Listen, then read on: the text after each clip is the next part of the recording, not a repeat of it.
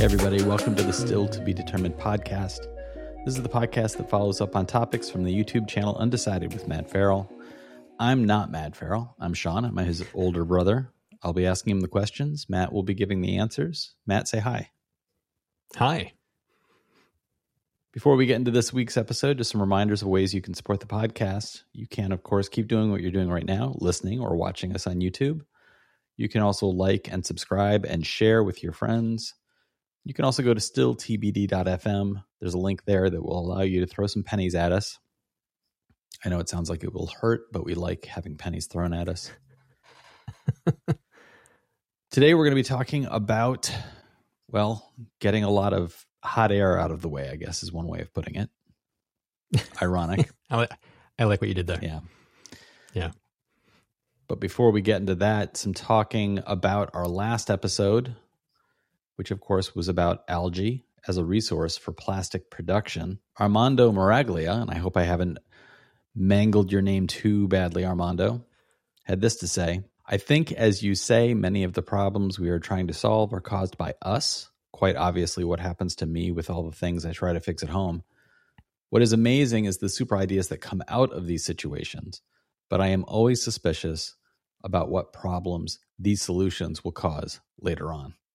And yeah, that's a good point. That's a very good pointing out of the dominoes that fall once we start trying to solve the problems that we've already created ends up going in directions we can't anticipate or should anticipate but don't.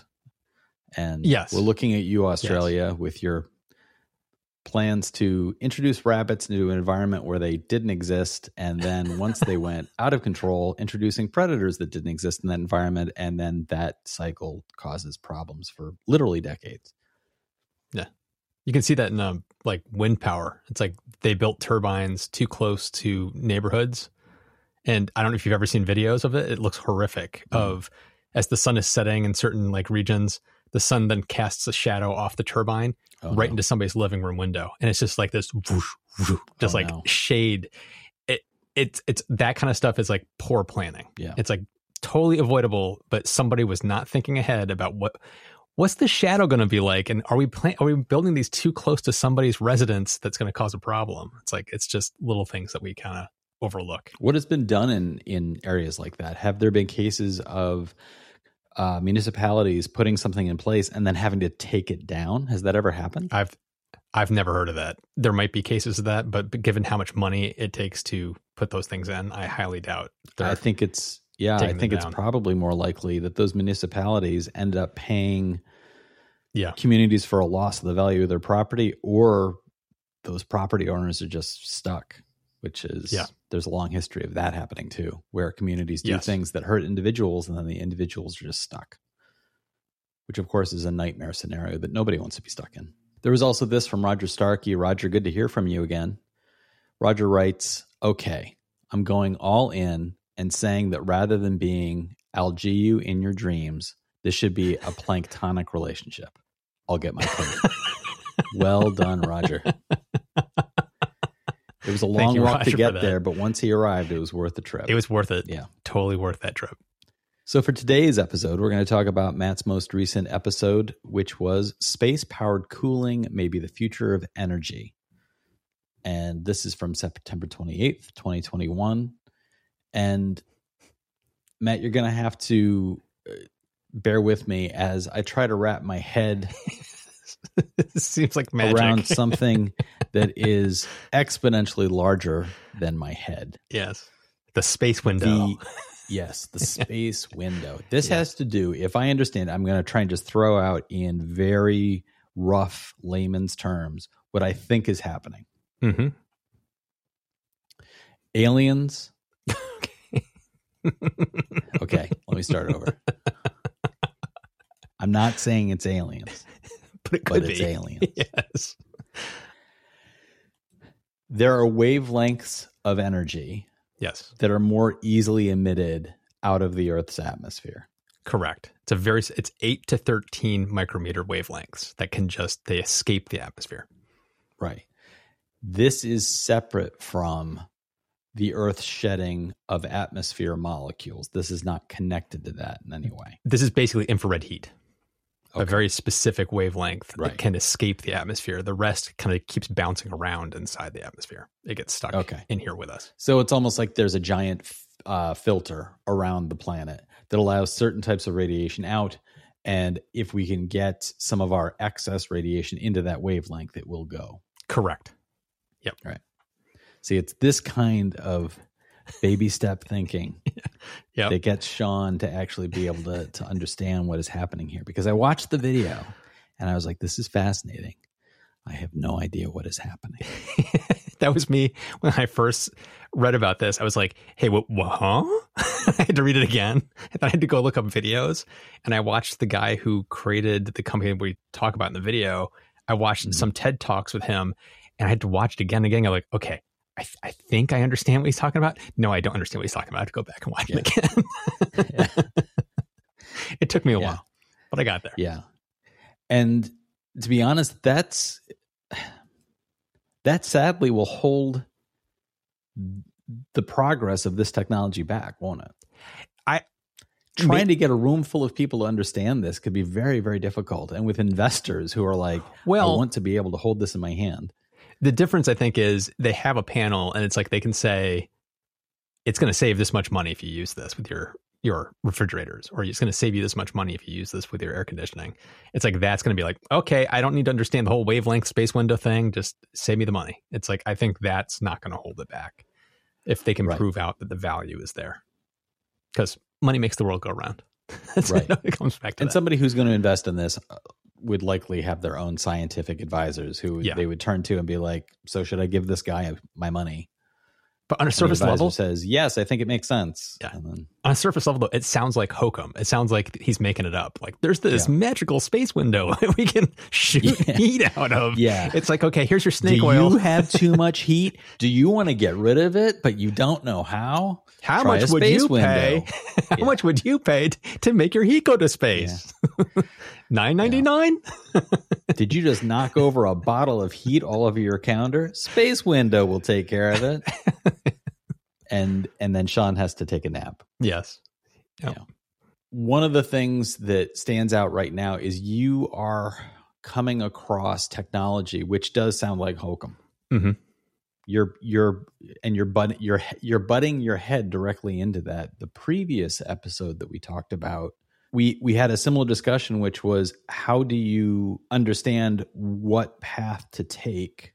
And I'm wondering what signs basically the people who would utilize this, how do they begin to understand whether or not this is something that would work for them? You mentioned there's some studies being done that basically, one of the studies was like, yeah, you've got this paint that can do this thing, but it's far too expensive to make it worthwhile. Mm-hmm. What agencies, what places are looking at all of that to determine those paths? Are there government agencies evaluating whether or not this is something that should be used in large scale construction, or is it literally down to individuals involved in construction or transportation or what have you, determining on a case by case basis, does something like this, does this paint work for us? Does this material work for us? Is this most of the time, is this literally just the market taking care of itself? It's a little bit of the market, but in this specific case, a lot of it is university research. There's a lot of universities doing research into this kind of thing. So sometimes universities partner with private companies to do the research around these things. They get patents, and then that company owns those patents and can make the product. Sometimes some of the research in this was like the guy who created SkyCool. It's university research that sprang into a private company that is then trying to address a market need. But the paint thing that I brought up, that was just university research, just to evaluating like, what can we do with white paints? So it's interesting because it's like there's a blend most of the time in the things I talk about between private industry and universities doing tandem research on things to figure this stuff out. I couldn't help but wonder about the paint too. And this sounds like a joke, when you say it, but it is not a joke. Would that paint be hard to look at? Would it be? It'd be bright. But it would be very bright. And it seems to me like putting it on a vehicle, driving down the road, driving down the highway, that could have implications if it's so reflective of all the wavelengths that it effectively could stand out as a problem for oncoming traffic even. It depends. This is where it gets tricky again, because it's like, what are you trying to reflect? And you can create paints that reflect those specific wavelengths, but don't reflect. That are invisible to the human eye. Correct. So it's like it's reflecting certain things, but not the visible wavelengths. It's not going to be like a blinding thing coming at you. Right. It's not going to be a mirror car coming around the corner. Right. Yeah. It's your brain. Again, I think it's your brain leaking out your ear a little bit. Yeah. So there were some interesting comments with people utilizing. It feels like a lot of these comments are about adjacent technologies or parallel technologies, but not necessarily this tech itself. Mm-hmm. But I think that they do they do start conversation in the right vein. So I wanted to share these thoughts. Like this one from Michael Matthews, who write, simple reflectivity can produce amazing results. I bought an older house in Northern California, which had a nearly flat tar and gravel roof. Just a personal aside, it is astounding to me that we built things like that in these ways, as you know, to at a certain point 100 years ago, you build what you can build. That's understandable. Yes. But a lot of these houses, 1960s construction, 1970s construction that utilized this type of roof, they were just ignoring the obvious, it feels like. So it's a flat tar and gravel roof. And the house, he writes, was an absolute oven in the hot months. We air conditioned it, all was fine. Then a year later, had the roof replaced with a white polymer and the type used on commercial buildings. And the location and design makes it invisible to the neighbors. The air conditioner never ran again. That seems like such a simple solution for a homeowner to drastically reduce. That's not solar panels. That's not insulation. That it's literally just reflecting light from a black surface via a white surface. As simple as that. And that's remarkable to me. Yeah. It's just a simple white paint. It doesn't need to be fancy. Just a simple white paint is a step in the right direction. Right. Which is one of the things I brought up later in the video, which was, is this stuff even better than a white paint? Because it's like, okay, it's this fancy technology that costs more money. Well, why couldn't I just go to Lowe's and pick up a white paint and do it? And it's like, there are definite benefits for this, the higher end paints that are specifically designed for this, or these panels that are designed for this. They do have an edge. Or in this case with Michael, who is talking about a tar and gravel roof, I wonder if even changing the color of the gravel alone could have been. It would have helpful. Yeah. So it's one of those balancing the price point with what you're trying to get to. Bingo. It's not an all or nothing. It's not like, well, if I can't put in solar panels, I shouldn't even try. Bingo. Yes. Maybe solar panels are out of my reach, but what could I do? There's got to be something. And I wonder, other than people like you creating videos like this, are there people who help with those resources? Are you aware of contractors who might have this kind of expertise to come into a homeowner's place and say, oh, you can't put in solar panels, but what about these other options that might be available to you? Do you see that growing? It's growing, but they're far and few between. It's if you're looking at builders or architects that specialize in passive homes, net zero homes, LEED certification for big office buildings, those kind of people who specialize in that do exactly this. It's like they're looking at every possible angle to really get your biggest bang for your buck to make the most energy efficient building they can possibly give you, given your budget. Where probably I'd say 80 to 90% of the market of builders don't know half this stuff. And so it's like you're kind of going blind. And it's like you just made the comment of, I can't believe we were building houses with tar and gravel in the 60s and 70s. It's like, if it works, it works. And why change it? Right. That's a lot of the building industry, sadly. And so this cutting edge stuff is still trickling down. And over time we'll get there, but it's still trickling down. Right. And it's going to take these companies that are trying to push these products, reaching out to the contractors, providing them with the education around the use of their product and how to do it. In the opposite direction, you have the architects who you described as having like the LEED certification thinking, but a lot of homeowners are going to shy away from spending that kind of money. And so you end up with, it's a waiting game or individual research. And even if it's individual research, you might not find an easy path to actually utilizing some of this stuff in your area. Well, so, the other thing is like you can look at different areas of the world. Like Europe is like 10 steps ahead of the United States on this kind of stuff.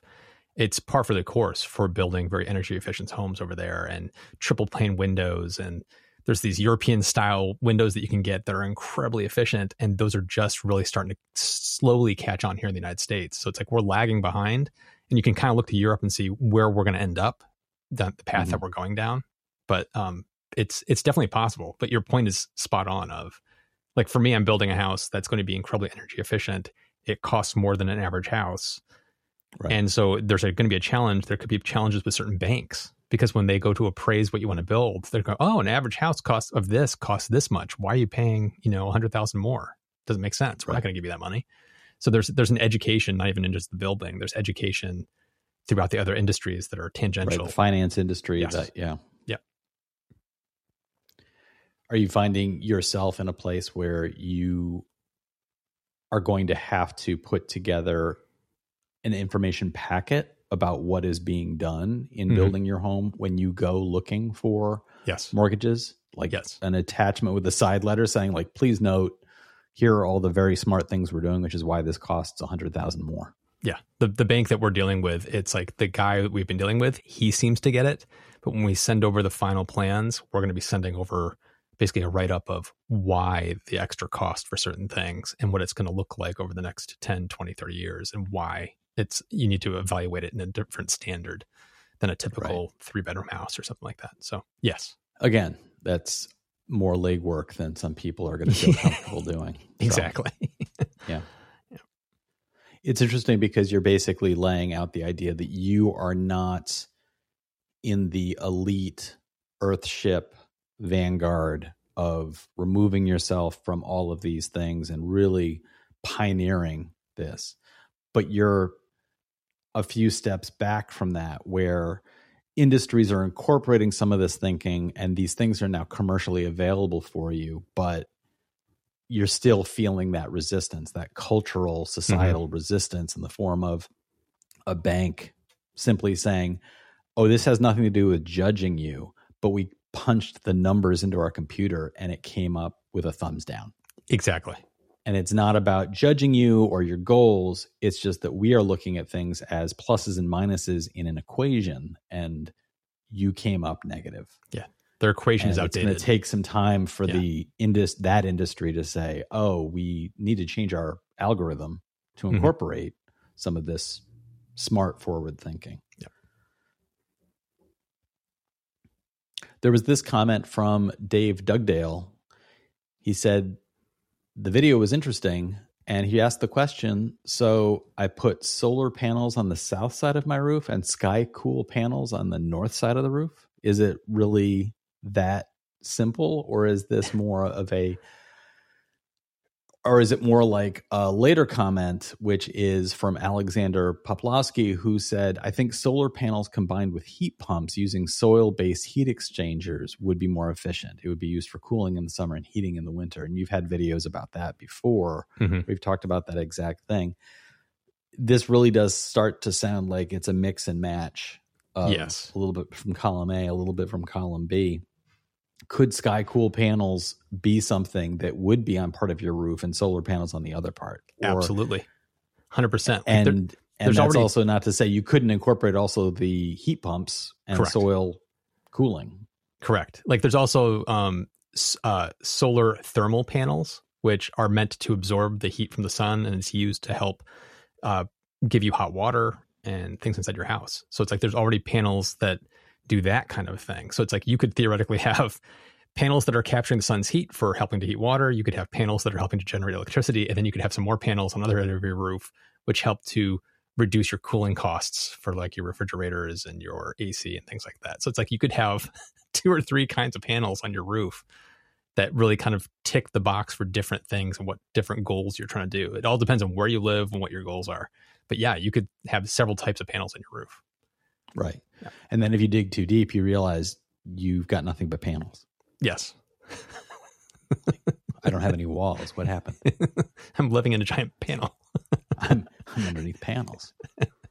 There was this comment from Someone's Potato, which usernames always stand out as like, there's some very interesting computers out there punching out random words that just, somebody's like, well, my name was taken on YouTube, so I'm going to go with Someone's Potato.